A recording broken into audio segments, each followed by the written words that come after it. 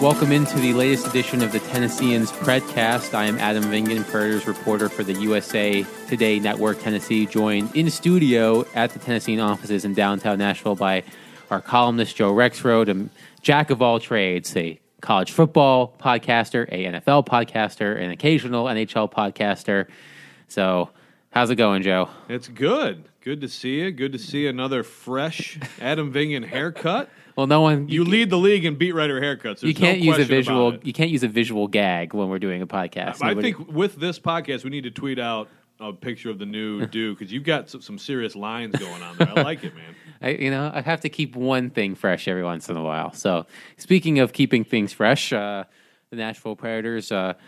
We're recording this on Tuesday afternoon before they face the Winnipeg Jets, but they just came back from a 3-game road trip through Western Canada, where they won all 3 games by a combined score of 13-1, 7-1 against Vancouver, 4-0 against Edmonton, and 2-0 against Calgary.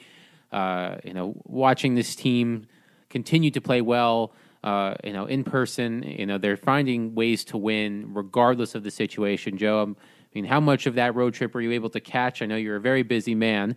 Every second. Absolutely. So let me hear your take on it. People are tired of hearing my take on it, I'm sure. So we need some fresh blood on it. So that road trip, what stood out to you as the most impressive aspect of that road trip? Yeah, I honestly, I have a 10-year-old who won't, if we're out to dinner or something, it's on the phone, so taping every game. So, Preds fever can spread fast. But I don't know if they'll ever lose again, Adam. I think they're going to win every game the rest of the way and sweep through the playoffs. No, but I do, I'm watching them, I'm like, these guys are unbelievable. And UC Saros was sort of early on, if you're problems, what's going on with him? Not getting enough help. But, all of a sudden, last year it's put in Saros for Rene, and now it's is Saros the guy? And now look at him. He's rolling. He sets the record for saves and a shutout, franchise record. And it just seems like everything's working. But, last year when that Johansson, I will not use Jofa. Thank you. The Johansson, Arvid, we got to come up with a better line name. We do. Forsberg, Arvidsson. You couldn't turn away. When they're on the ice, something's going to happen. And it's still like that when they're together. But this Turris Fiala Smith line now is oh my gosh. It's incredible, the chemistry, the speed, explosiveness. And Turris, I frankly didn't realize he was this good. But I think we've seen enough now. That's him. He's really good. And so is this team. A point-per-game player, 17 points in 17 games. And you can hear more from Kyle Turris. I spoke to him on Tuesday morning before the Predators played the Winnipeg Jets about his transition and how a player traded in season handles expectations, particularly when a lot of it is expected of them upon that trade. And you can see that on Tennessean.com on Wednesday. But his line mates, Kevin Fiala and Craig Smith, each have 8 goals since they started playing with Kyle Turris. That total is tied for the team lead. Kevin Fiala has a 7-game point streak as well as Kyle Turris. They combined for a goal in Calgary that made it a 2-0 score on Saturday during hockey night in Canada.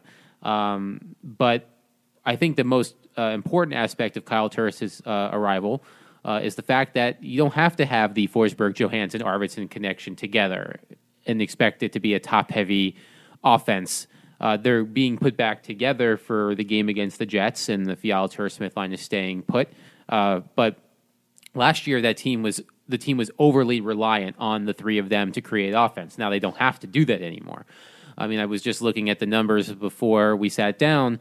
5-on-5 this season, when Forsberg, Johansson, and Arvidsson are on the ice together, they've outscored the opposition 13-6, and Fiala, Turris, and Smith have outscored the opposition 10-4. So a lot of heavy offensive play there. The most impressive thing for me, Joe, about that road trip was not that dismantling of the Vancouver Canucks on the Wednesday, which was a 7-1 victory. Even though I think it was impressive that, considering this team's third period issues, sometimes with struggling to maintain large leads, they ended up putting the foot on the throat of the Canucks in that third period and continued to put on the pressure. But the 2 games after that, in Edmonton and in Calgary, particularly in Edmonton, where they were outshot 22-4 in the first period, they found ways to win when they weren't playing their best. And I think a mark of a good team isn't just winning like they did in Vancouver, but it's also winning like they did in Edmonton and Calgary. I mean, that speaks to a maturity of a team that knows that even if it's not playing its best game, that they can still find ways to win. And they're apparently incredibly dangerous in the second period. I mean, that's when they scored all 4 of their goals against Edmonton, and I believe both goals against Calgary. So this team wants to start better. Ryan Johansson said on Tuesday morning that the one thing that they want to correct is getting off to better starts, because their games against Edmonton and Calgary weren't their best from the start, even though they were able to pick it up in the end. So I guess when you look at, you mentioned this, and I'm curious for your thoughts a little bit more about UC Saros and Pekka Rinne. UC Saros sets a franchise record with a 46-save shutout. Pekka Rinne, not to be outdone, decides to have a shutout of his own in the next game. He says he loves the competition. Nobody really believes that UC Saros at any time soon, with at least this season and next season, is going to push Pekka Rinne for significant playing time. But when you look at the schedule, I think there's roughly 50 games left in the schedule. How many games realistically do you think UC Saros should start of those 50 games? Well, he can't and he won't any longer just be the back-to-back guy, which is what he's been so far. I think they want to end up with and you know better than me right now, the pace, and you've kept up on where they are. I think it should be about what it was last year. Maybe they went into this year thinking a little bit more for UC, but I think if they're right around there, the same or maybe a little more, I think that's perfect, because obviously it worked great for Pekka Rinne going into last year's playoffs, and he made it all the way through. Game 6 of Stanley Cup Final, had a short summer, came back and has been great. So it's funny that you just said, Adam, no one expects UC this year or next year.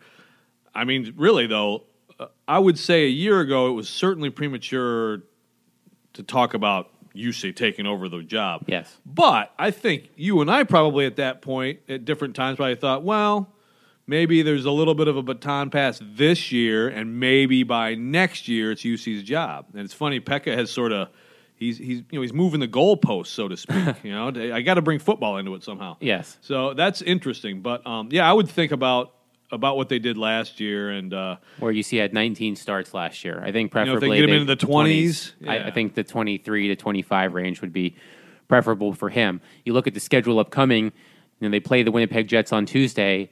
They have a day off from games. They practice on Wednesday. Then they host the Carolina Hurricanes at home on Thursday. That's a UC Saros start written all over it. I mean, it's a day off in between games. It's an Eastern Conference opponent where he's mostly played his games against Eastern Conference teams. He played in Carolina last month, and then the rest of the schedule throughout 2017 are at Dallas, at St. Louis, at Minnesota, and home to Minnesota in a home-and-home back-to-back. And those are very important games. I think UC Saros will probably get one of those games against Minnesota, but Eastern Conference team at home has UC Saros written all over it, and they did well last year, particularly Pekka in the playoffs. He was so good because he had some more rest. Because as you said, he wasn't just taking the second half of back-to-backs off. He had those multiple days in between multiple day breaks.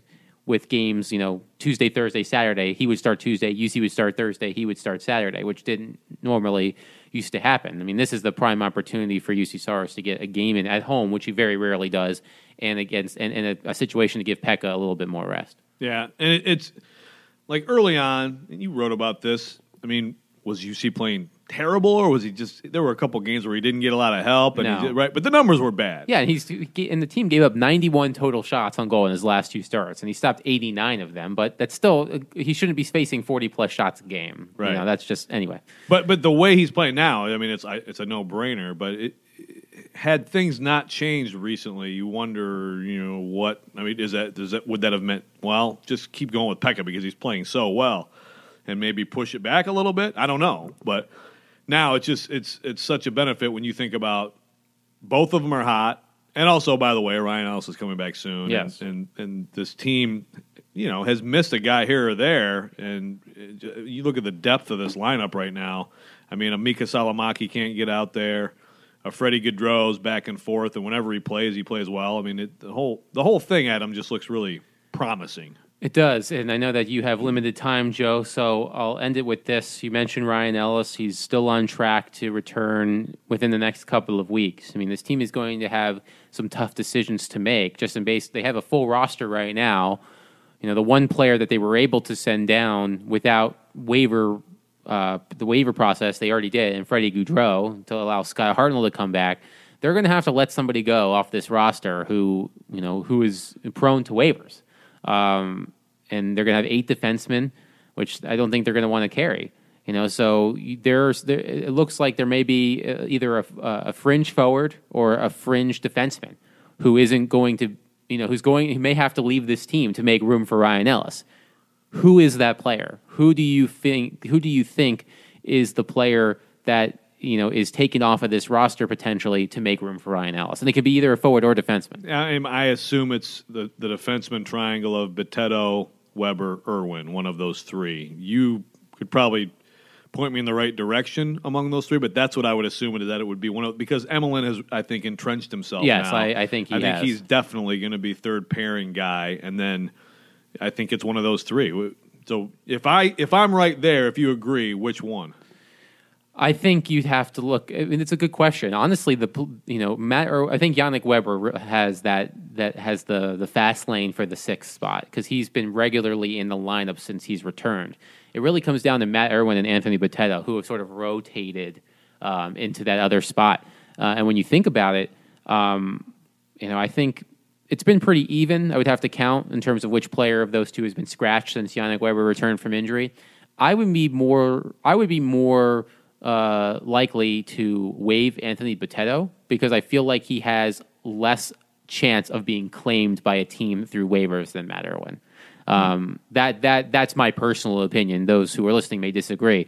I don't think they want to get rid of any of those forwards. I don't right? think they. That's why you have to look at the forward. Like, is it out of the realm of possibility? Maybe. Is it out of the realm of possibility for Cody McLeod to be that player? Yeah. He's been out of the lineup regularly. Right. This team is playing very well without him in the lineup. I'm not saying it's a direct correlation between Cody McLeod not playing, this team, skyrocketing to the top of the standings, but with Scott Hartnell playing 4th line and having that luxury of having a player like Scott Hartnell on your 4th line. I mean, they're playing fast, they're playing with speed. Cody McLeod, you saw it during the playoffs when they played Chicago. He wasn't in the lineup.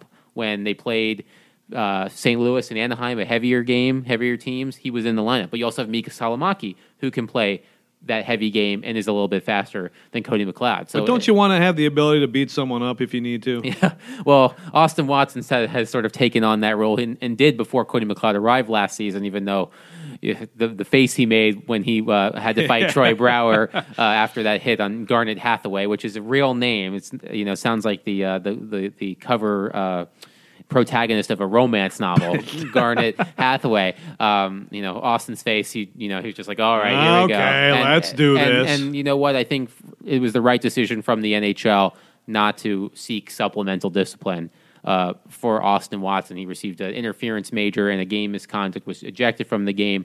I really do believe it had something to do with recency bias because remember, it was less than a month ago that he was suspended 2 games for boarding. And I think he recognizes that as well. He knows that the officials are going to be watching him more closely. But when you watch the replay, it isn't as bad as it looked in real time. When I saw it in real time in Calgary, I definitely went, ooh, that wasn't good. But then when I watched the replay a couple times, it did look like Hathaway may have sold it just a smidge, and it wasn't as bad as it looked. But you have to wonder if back to what you were saying that is Cody McLeod, does he have a spot on this team? They obviously respect him, but. And they like him. They like his presence, but does it fit into what this team is trying to do on the ice? I'm not so sure. So that's the question that you'll have to keep an eye on, and as well as the pairs. Does Ryan Ellis go back with Roman Josi and PK Subban with Matthias Ekholm? And those are questions. You save that for the postseason, right? So those are questions that still have to be answered, and we'll be here to provide those answers for you as they happen. Joe, I appreciate you bringing your insight into this and also trumpeting in my haircut and making me feel good about myself. Not that anyone, like I said, not that anyone can see this other than 2 of us and John Garcia, who's in here helping us record this podcast. But, I mean, it's not just, it's the real deal, man. Which former NBA player? Anthony Mason? Is that who you constantly compare? Actually, especially now, for anybody who remembers Anthony Mason, the New York Knicks, there are definite parallels here. Your haircut and his from the mid-'90s. My hair grows ridiculously fast. I know no one is listening to this podcast to hear about my haircut, but it just grows ridiculously fast. So sometimes I just have to, to use the hockey term, you have to keep the flow tight, So anyway, your haircut should get its own podcast. We'll work on that in the future. Anyway, We'll talk about the Adam Vingan Haircut podcast eventually, but continue to log on to Tennessean.com for my analysis on the Nashville Predators, as well as Joe's. Does a great job considering how much he has to balance between the Tennessee Titans, the Tennessee Volunteers, the soon-to-be coming MLS franchise, That's as right. it appears, and everything else happening in Middle Tennessee sports. And you can follow me on Twitter at Adam Vingan, Joe at Joe Rexrow, just our first and last names. And thank you for listening, and continue to follow us at Tennessean.com.